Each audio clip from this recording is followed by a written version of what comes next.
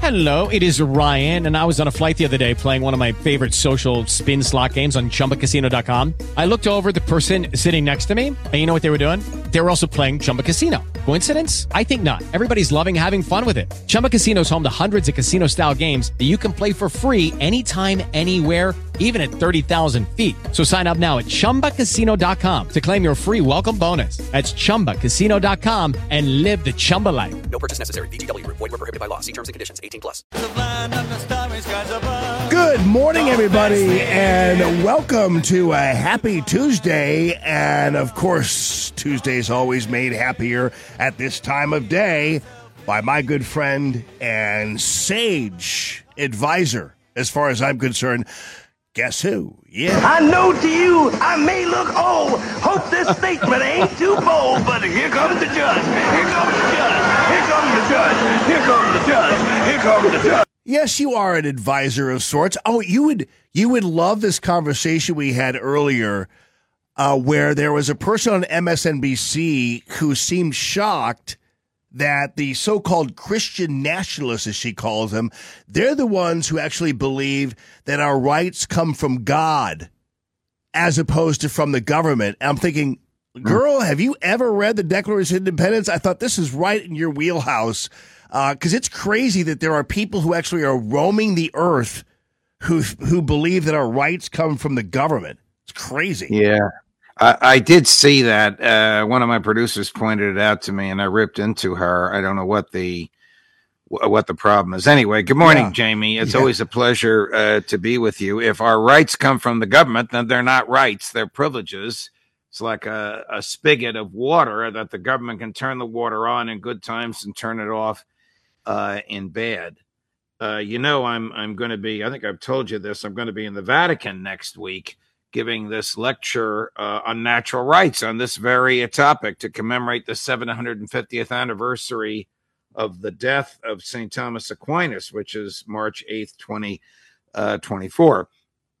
The idea that by exercising human reason, we can discover the existence of natural rights has been integral to all of Western society. When Jefferson wrote the Declaration of Independence, as an intellectual justification for breaking away from England, he did not appeal to the laws of Parliament. He did not appeal to anything the king wrote. He appealed to the laws of nature and, quote, as he said, nature's God, to our natural rights, because the founders believed, and it's the basis for the Declaration and the Constitution, that our rights come from our humanity, and our humanity is a gift from God. And what is a right? A right is an indefeasible and permanent claim against the whole world. Your right to live, your right to think as you wish, say what you think, publish what you say, your right to worship or not, your right to associate or not, your right to defend yourself using the same means as the bad guys use and as the government uses. And that quintessentially American right, I know you love this one, Jimmy, your right to be left alone. Yeah. Get out of my face, government. Your right to shake your hand at the tyrant's fist. These rights come from our humanity. Well, it's interesting, too, because I love this idea of the concept of the consent of the government, the governed. And once we withdraw consent, that's an important thing. We don't do that enough, I think, in this country. It's funny you should say that, Jamie, because let me just remind your listeners, I know you know this. We've talked about it. This was the linchpin for the moral validity of government. Without the consent of the governed, the government, no matter how benign or beneficent it may be, is not licit. Jefferson believed this so much, he argued that the government and the Constitution should collapse every generation, every 19 or 20 years, and consent sought anew. Now, that hasn't happened. Jamie, do you know anybody that's consented to the Constitution as it now stands, that it's consented to this monster government that we have? I don't. The last time it was consented to was 1789. I think we can safely conclude nobody's around today that was around then. Yeah. Well, that's fascinating you say that, because earlier when I was reading that one paragraph. Obviously, they talked about endowed by our Creator and liberty, life, liberty, pursuit of happiness. My favorite part of that paragraph is that consent of the governor, because as you point out, that is quintessentially the most important part there. So under Jefferson's plan in that regard, how would that have worked? Let's say it's every 20 years, the government would have to seek consent. Would it be via some kind of vote, or how would that work? Well, at the time, popular voting wasn't the way it is today. Voting was by state, and the states had their own mini regional and county conventions. That's the way the Constitution was ratified. I mean, Jefferson's plan never got off ground. Yeah. Because once the government came into power, it hung on to that power. I mean, what government would voluntarily give up power every 20 years? That's almost unheard of. It was almost a farce that he suggested it. But I'm reading a book called His Masterly Pen, which is a study of Jefferson the writer. This is a professor at State University of New York named Fred Kaplan has read, he claims, everything Jefferson ever wrote. And this theme of the consent of the governed and let's reestablish the government is throughout his life. This is not just something he said in 1776. He said this over and over and over again. And even though he himself expanded the size and scope of the government when he was in there, I believe he fervently believed it, because the only other choice would be blood. The blood of patriots shall be shed on the tree of revolution at least once in every generation. Who said that? Not Karl Marx, not Frederick Engels, Thomas Jefferson. Yeah.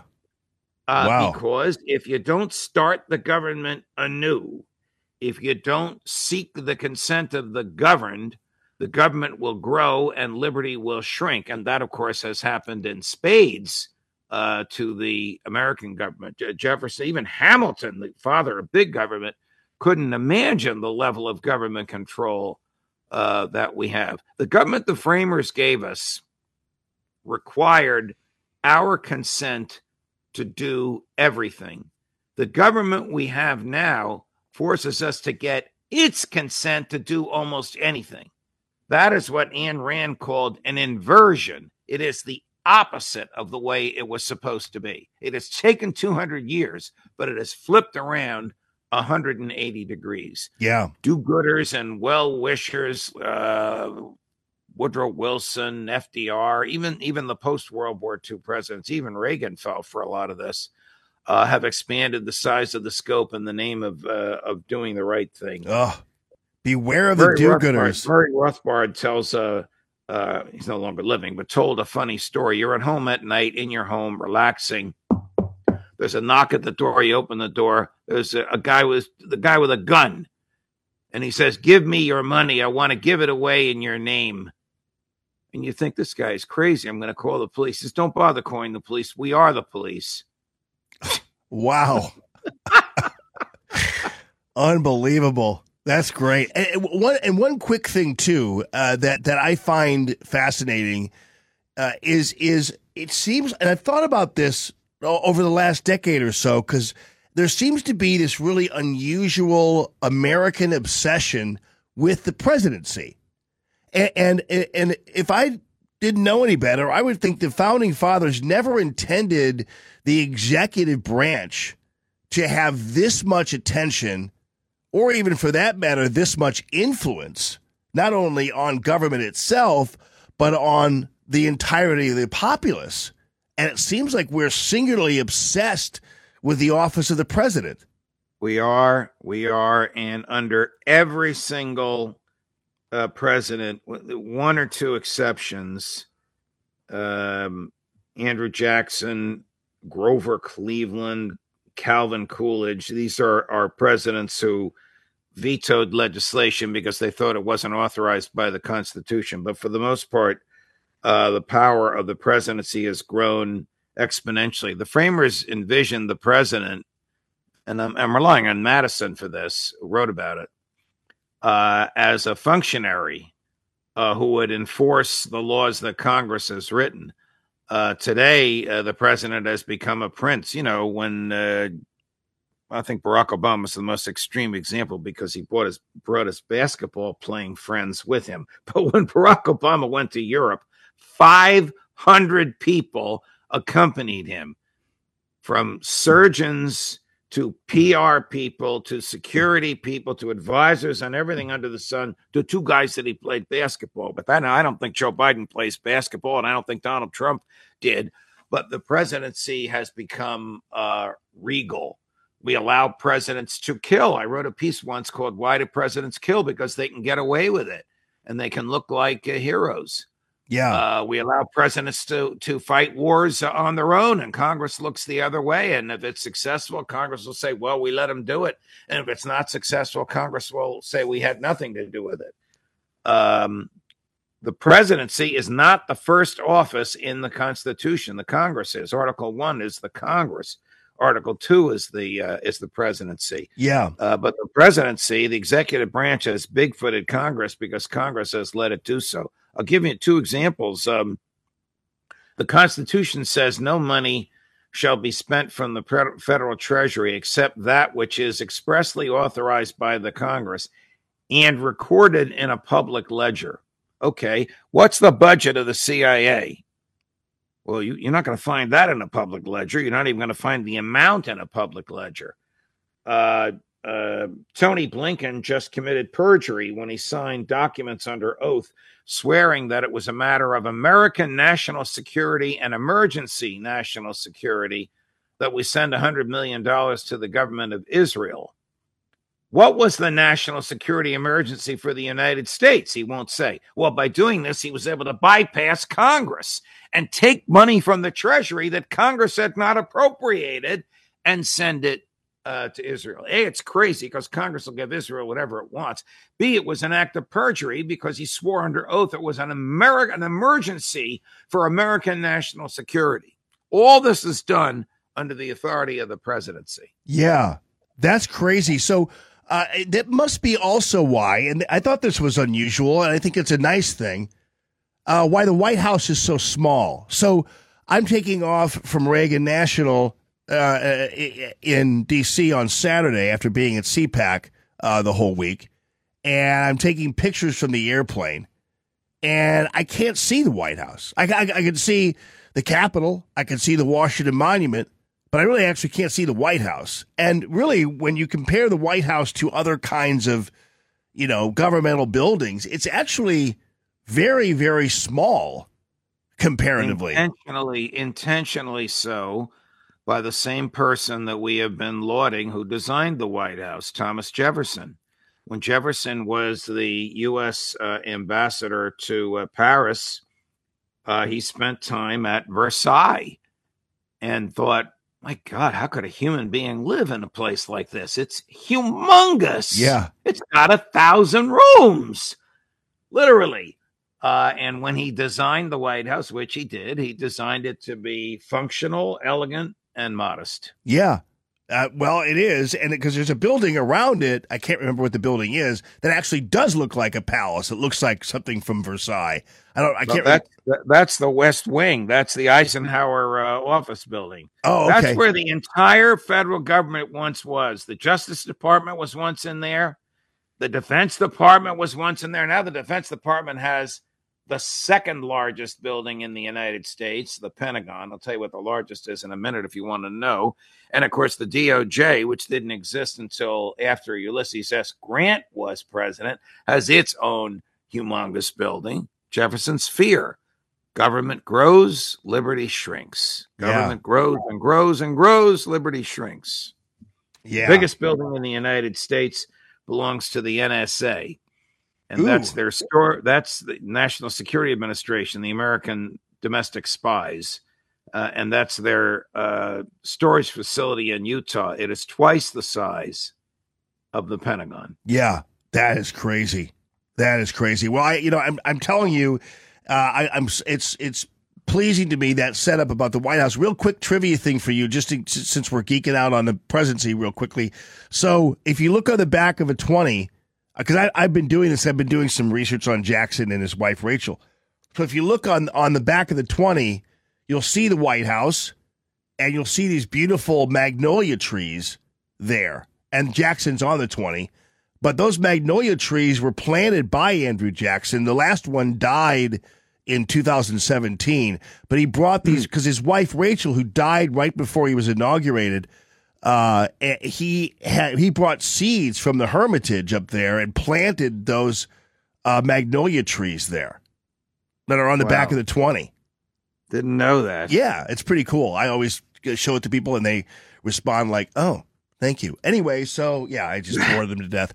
I keep making another run at this every time I talk to you regarding the Fannie Willis case. But every time I talk to you, the ensuing days get worse for her and for them.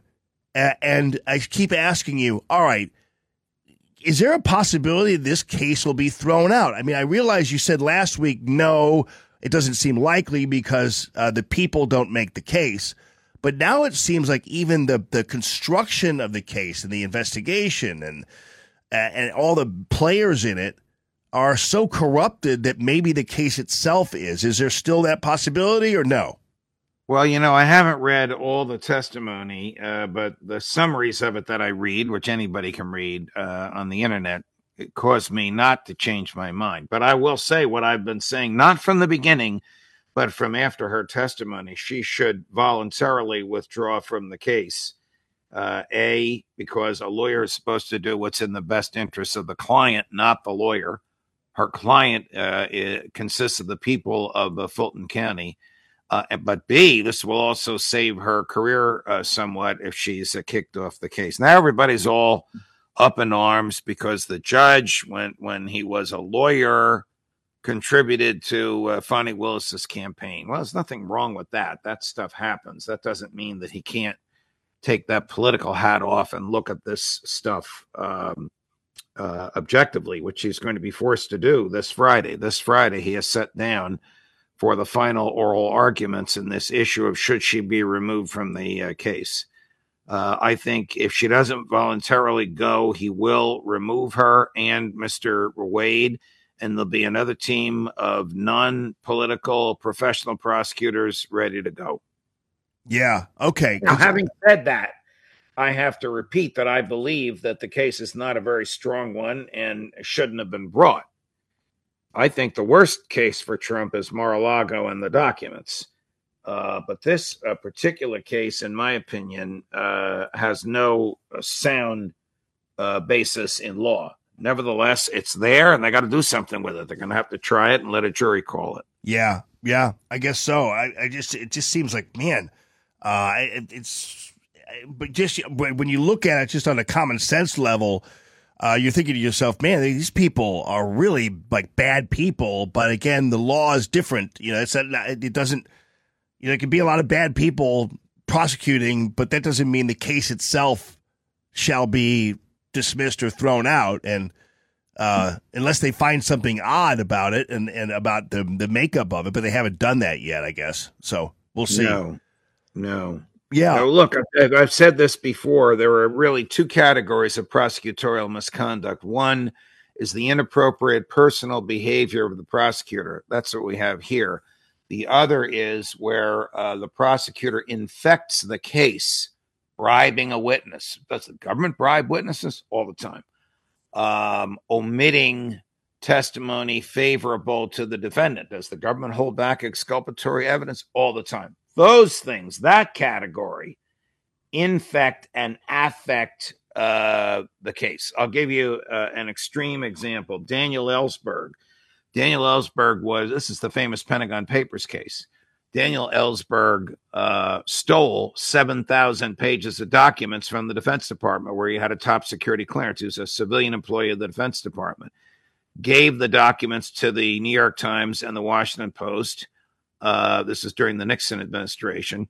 The Nixon DOJ got a trial judge to enjoin the publication. The Supreme Court reached down to the trial court, bypassed the appellate court, and ruled 6-3 that on a matter of public interest, it doesn't matter how the publisher got the documents. The publisher is free from civil and criminal liability when he publishes them. And the Pentagon Papers were published, and it showed that LBJ and his generals were lying to the public the whole time the Vietnam War was going on. Now, what happened to Daniel Ellsberg, point of my story.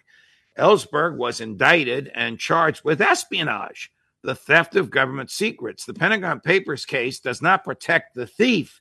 It protects the publisher from to whom the thief gives the matters to be published. During the trial, the FBI broke into, with the knowledge and consent of the prosecutors, Ellsberg's psychiatrist's office and stole his file.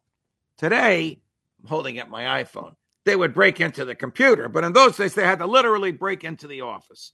The judge was so outraged at what the government did, he dismissed the case. The evidence of Ellsberg's guilt was overwhelming. He dismissed the case, and the government was afraid to appeal, and Ellsberg walked. Wow. That is the most extreme example of prosecutorial misconduct. The bribing happens all the time, so much so that some judges aren't even offended by it anymore. Yeah. Well, real quickly, since you're on the whole break-in part, I guess I haven't done enough research to find out what the Watergate burglars were looking for when they did the break-in. That's one thing I missed. What were they looking for? Nixon had received financial contributions from wealthy, prominent Democrats who were terrified it would become known and that they would be persona non grata in the Democratic Party and might even lose whatever their businesses were. That's what the Watergate burglars were looking for, to seize those records of who the Democrats were, to protect them. So the whole thing that resulted in the destruction of a presidency was over vanity and ego. It was not over money, and it was not over who was going to win. I mean, Nixon carried 49 states against McGovern. He hardly needed the Watergate break-in to get reelected. Wow, that's crazy. And I'm playing myself in a documentary about all of this, which will be out very soon. And for the documentary, I had to do a lot of research, including looking at documents involving John Sirica, the judge, and Leon Jaworski, the prosecutor. And it's funny you should raise this issue. I'm up on all of it. It's revisionist history. It's not the history that the New York Times and the Washington Post wanted you to believe from that era, but it's the history from the documents. The history was written by a guy named Jeff Shepard, who's about my age. Jeff was a 28-year-old, still wet behind the ears lawyer in the Nixon White House, whose job it was to transcribe the tapes, the Oval Office tapes. Huh.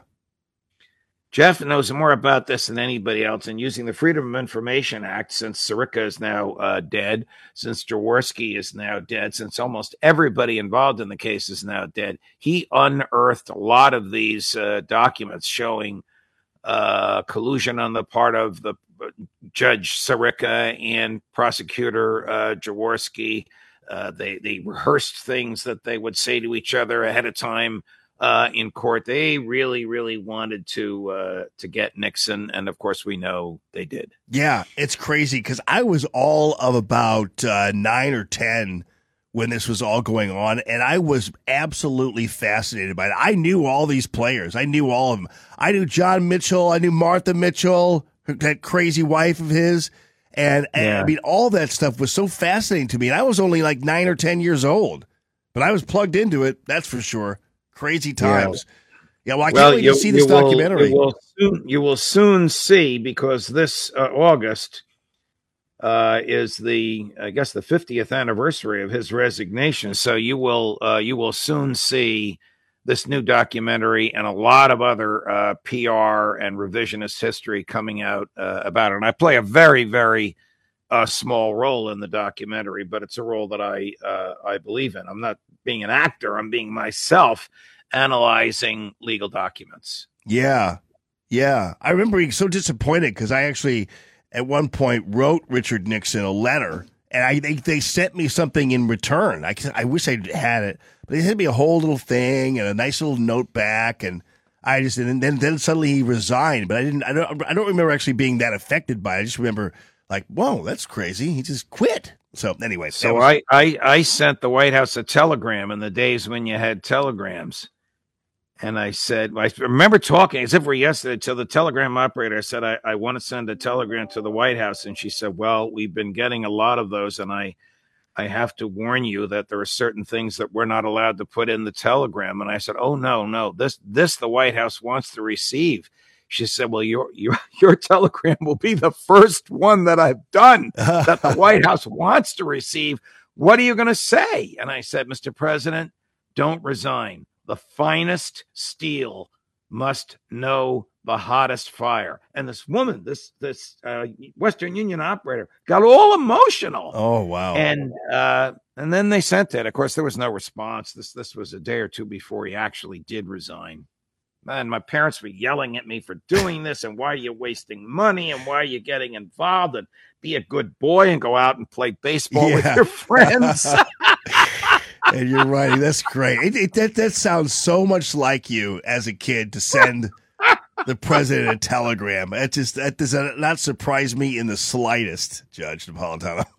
No, I didn't think when I got up at 4:30 this morning that this is what we'd be talking I know.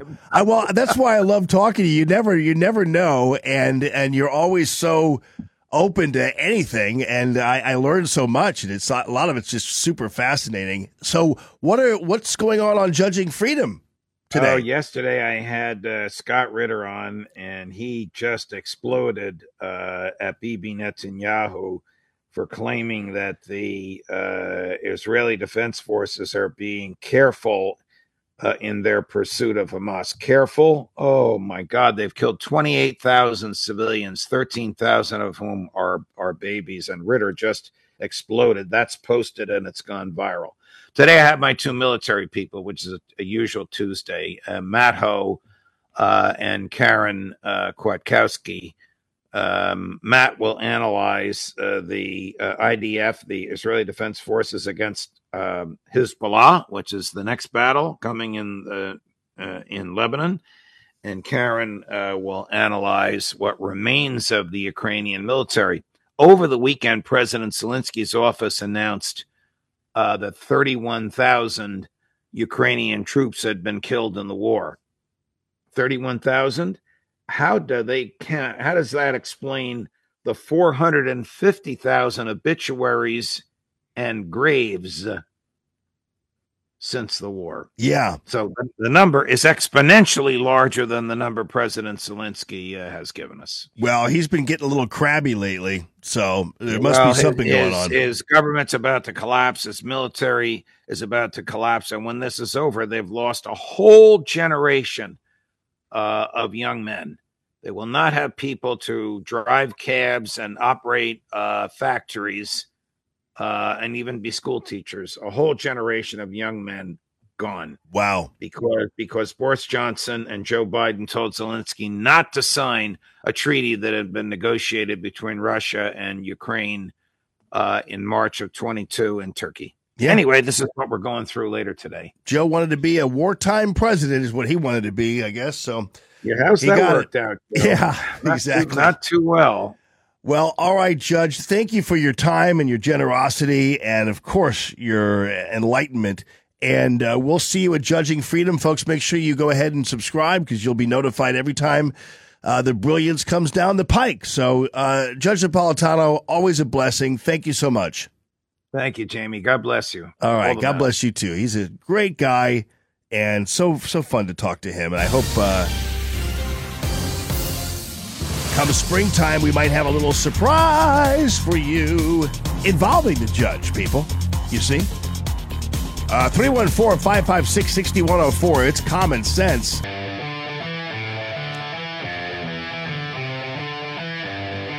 Good morning, everybody. Happy Tuesday to all of you. It's Common Sense Radio. Jamie Allman here with you, and privileged to be so. Allman in the morning, 104.9 The Patriot. And I have to tell you, I don't mean to be a crab about this, but there's nothing more soul-killing than watching two males eating ice cream cones together.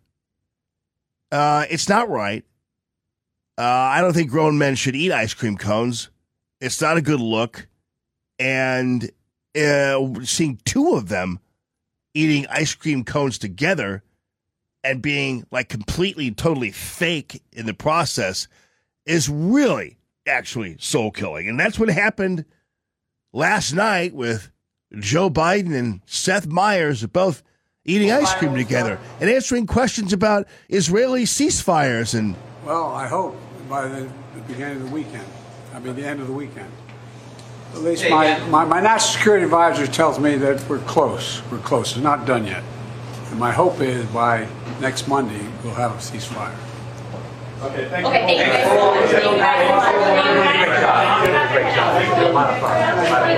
She's was licking an ice cream cone. Gee whiz. I mean, that's what we got. By the way, speaking of Biden, so, the no labels people are after Nikki Haley because somebody's got to be. Somebody's got to eat that, right? So the no labels people are figuring, well, maybe we could go and get some Nikki Haley. Nikki Haley obviously is at this point planning for Trump to lose and will aid and abet him losing if she can. And so will all the other Republicans, and they won't realize, and they believe that if Trump loses, we'll all just go, oh, well, you were right. Let's go back to Mitt Romney. They think that's going to happen. Oh, you were right, Nikki, all along. You told, because she's going to be the I told you so candidate, even though she's the one who will partly cause it. Because, as I said earlier, you can mark my words that if Trump loses, I will blame Republicans. I will blame Nikki Haley. I will blame Mitt Romney. I will blame most members of the House and most members of the Republican Senate.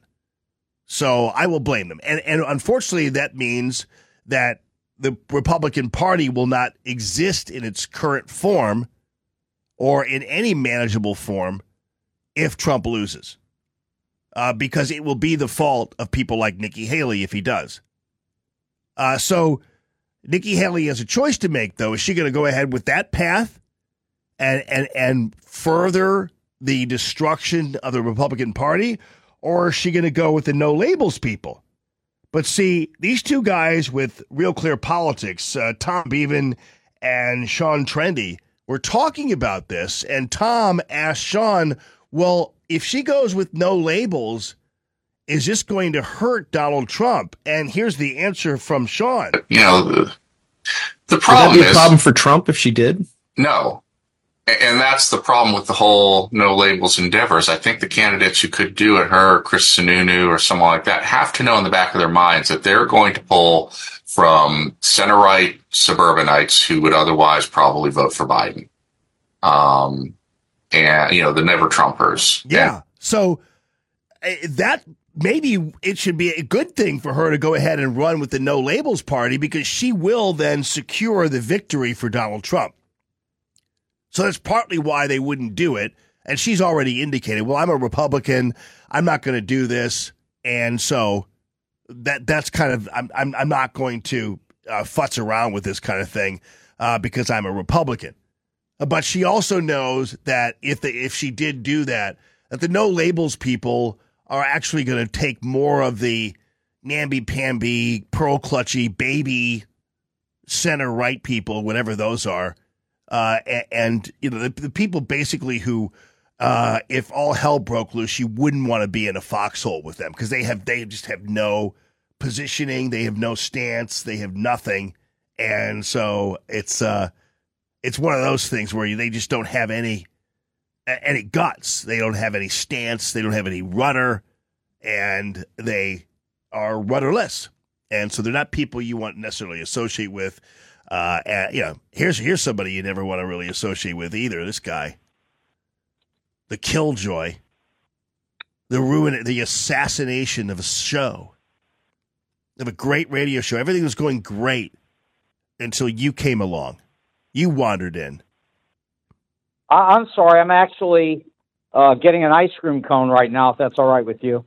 Don't tell me you eat ice cream cones. No man should. Yeah, not in years. Too many calories. Oh, look at you watching you're slimming. You're watching your precious body form. Are you? It's something that you really need to do. Ask Vin Gupta; he'll tell you. Yeah, I'll ask Vin Gupta as soon as I can. So, by the way, you must have really liked that positioning of that lady, Dizzarella, who was on MSNBC telling us that Christian nationalists, oddly enough, they believe our rights come from God and not from government. That must have thrilled you.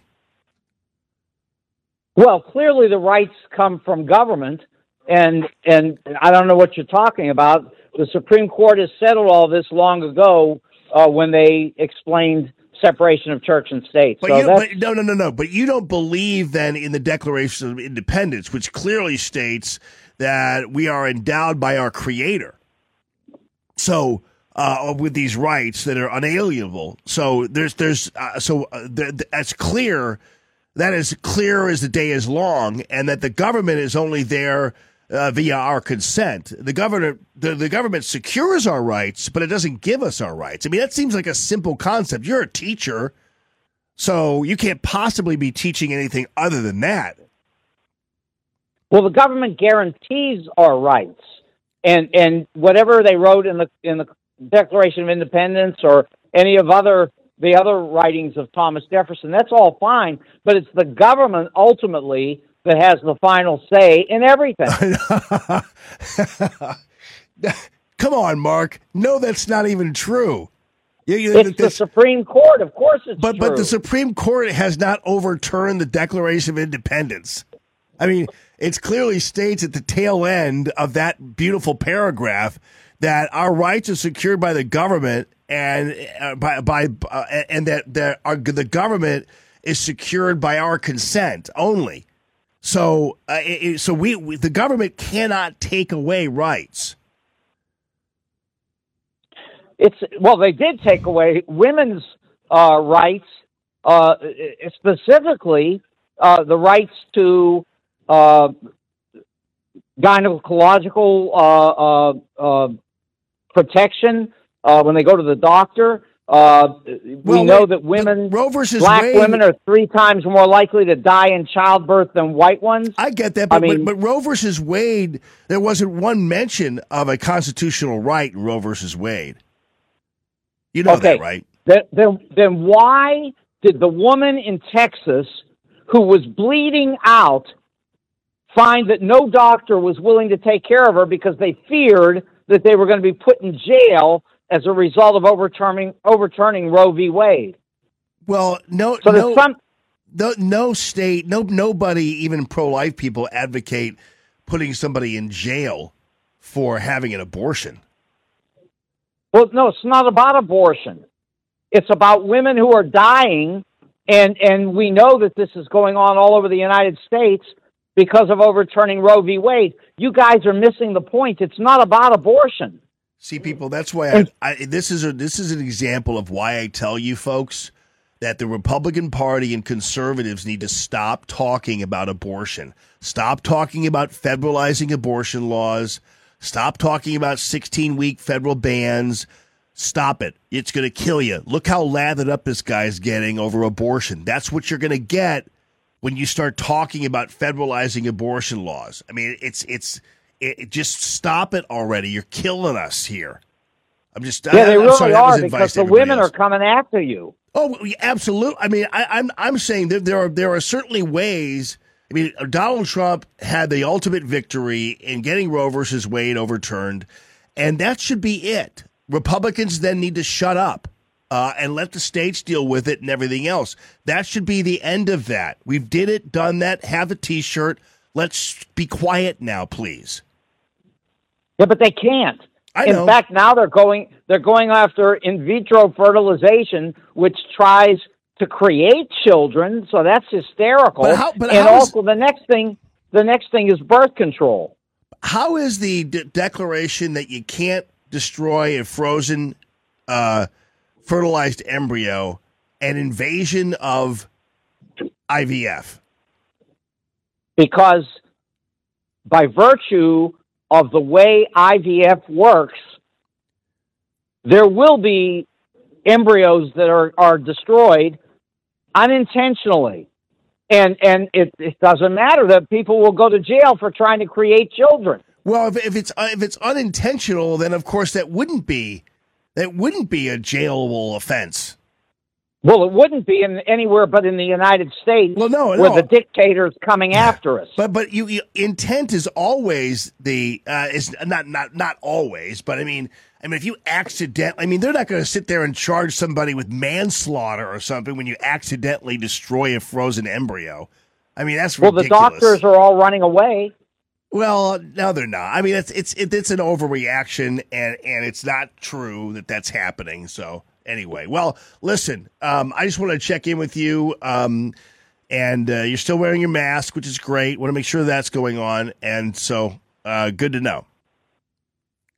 We're protecting everybody, as we should. By the way, you know that measles and polio are exploding all over the United States now because of you illegals, guys. Because illegals are coming in. They haven't been vaccinated for measles or polio, and they're spreading it around to everybody, and they're infecting the United States of America with their illegalness and their disease. It's just like we did to the Indians. They come over here, we gave them all, diseases, and they died that way. And so, white people are the scourge of the earth, as you pointed out there, Mark. But now it's the other people who are the scourge of the earth. Anyway, I got to go, man. I got to go to break. Catch you later. Okay, see you later. That's Mark Kasen, people. Unfortunately. Yeah. It's true. Polio and the measles. Thank you, illegals. That's what this is all about. Provably true. St. Louis. And just basically dump on 100 million people in the country with his He is by far comments. the most disgraceful figure in modern presidential history. He's only become more disgraceful since 2016 and since 2020. He is a bubbling cauldron of loathsome traits. You have to be in the throes of some sort of toxic delusion in a toxic cult to believe that Donald Trump has ever been, in any sense, emotionally, psychologically, intellectually, or ethically fit to be president. Yeah, somebody hurt this poor boy. I don't know how it happened, but it did. Have a great day. Alex, thank you guys so much. Thank you for listening to the show. We'll see you tomorrow. Jimmy Carafano back from Weather Planet he's been on. We'll have that for you tomorrow. Have a great rest of your day. I'll see you in San Diego. Lucky Land Casino, asking people, what's the weirdest place you've gotten lucky? Lucky? In line at the deli, I guess? Aha, in my dentist's office. More than once, actually. Do I have to say? Yes, you do. In the car before my kids' PTA meeting. Really? Yes. Excuse me, what's the weirdest place you've gotten lucky? I never win and tell. Well, there you have it. You can get lucky anywhere, playing at LuckyLandSlots.com. Play for free right now. Are you feeling lucky? No purchase necessary. Void where prohibited by law. 18+. Terms and conditions apply. See website for details.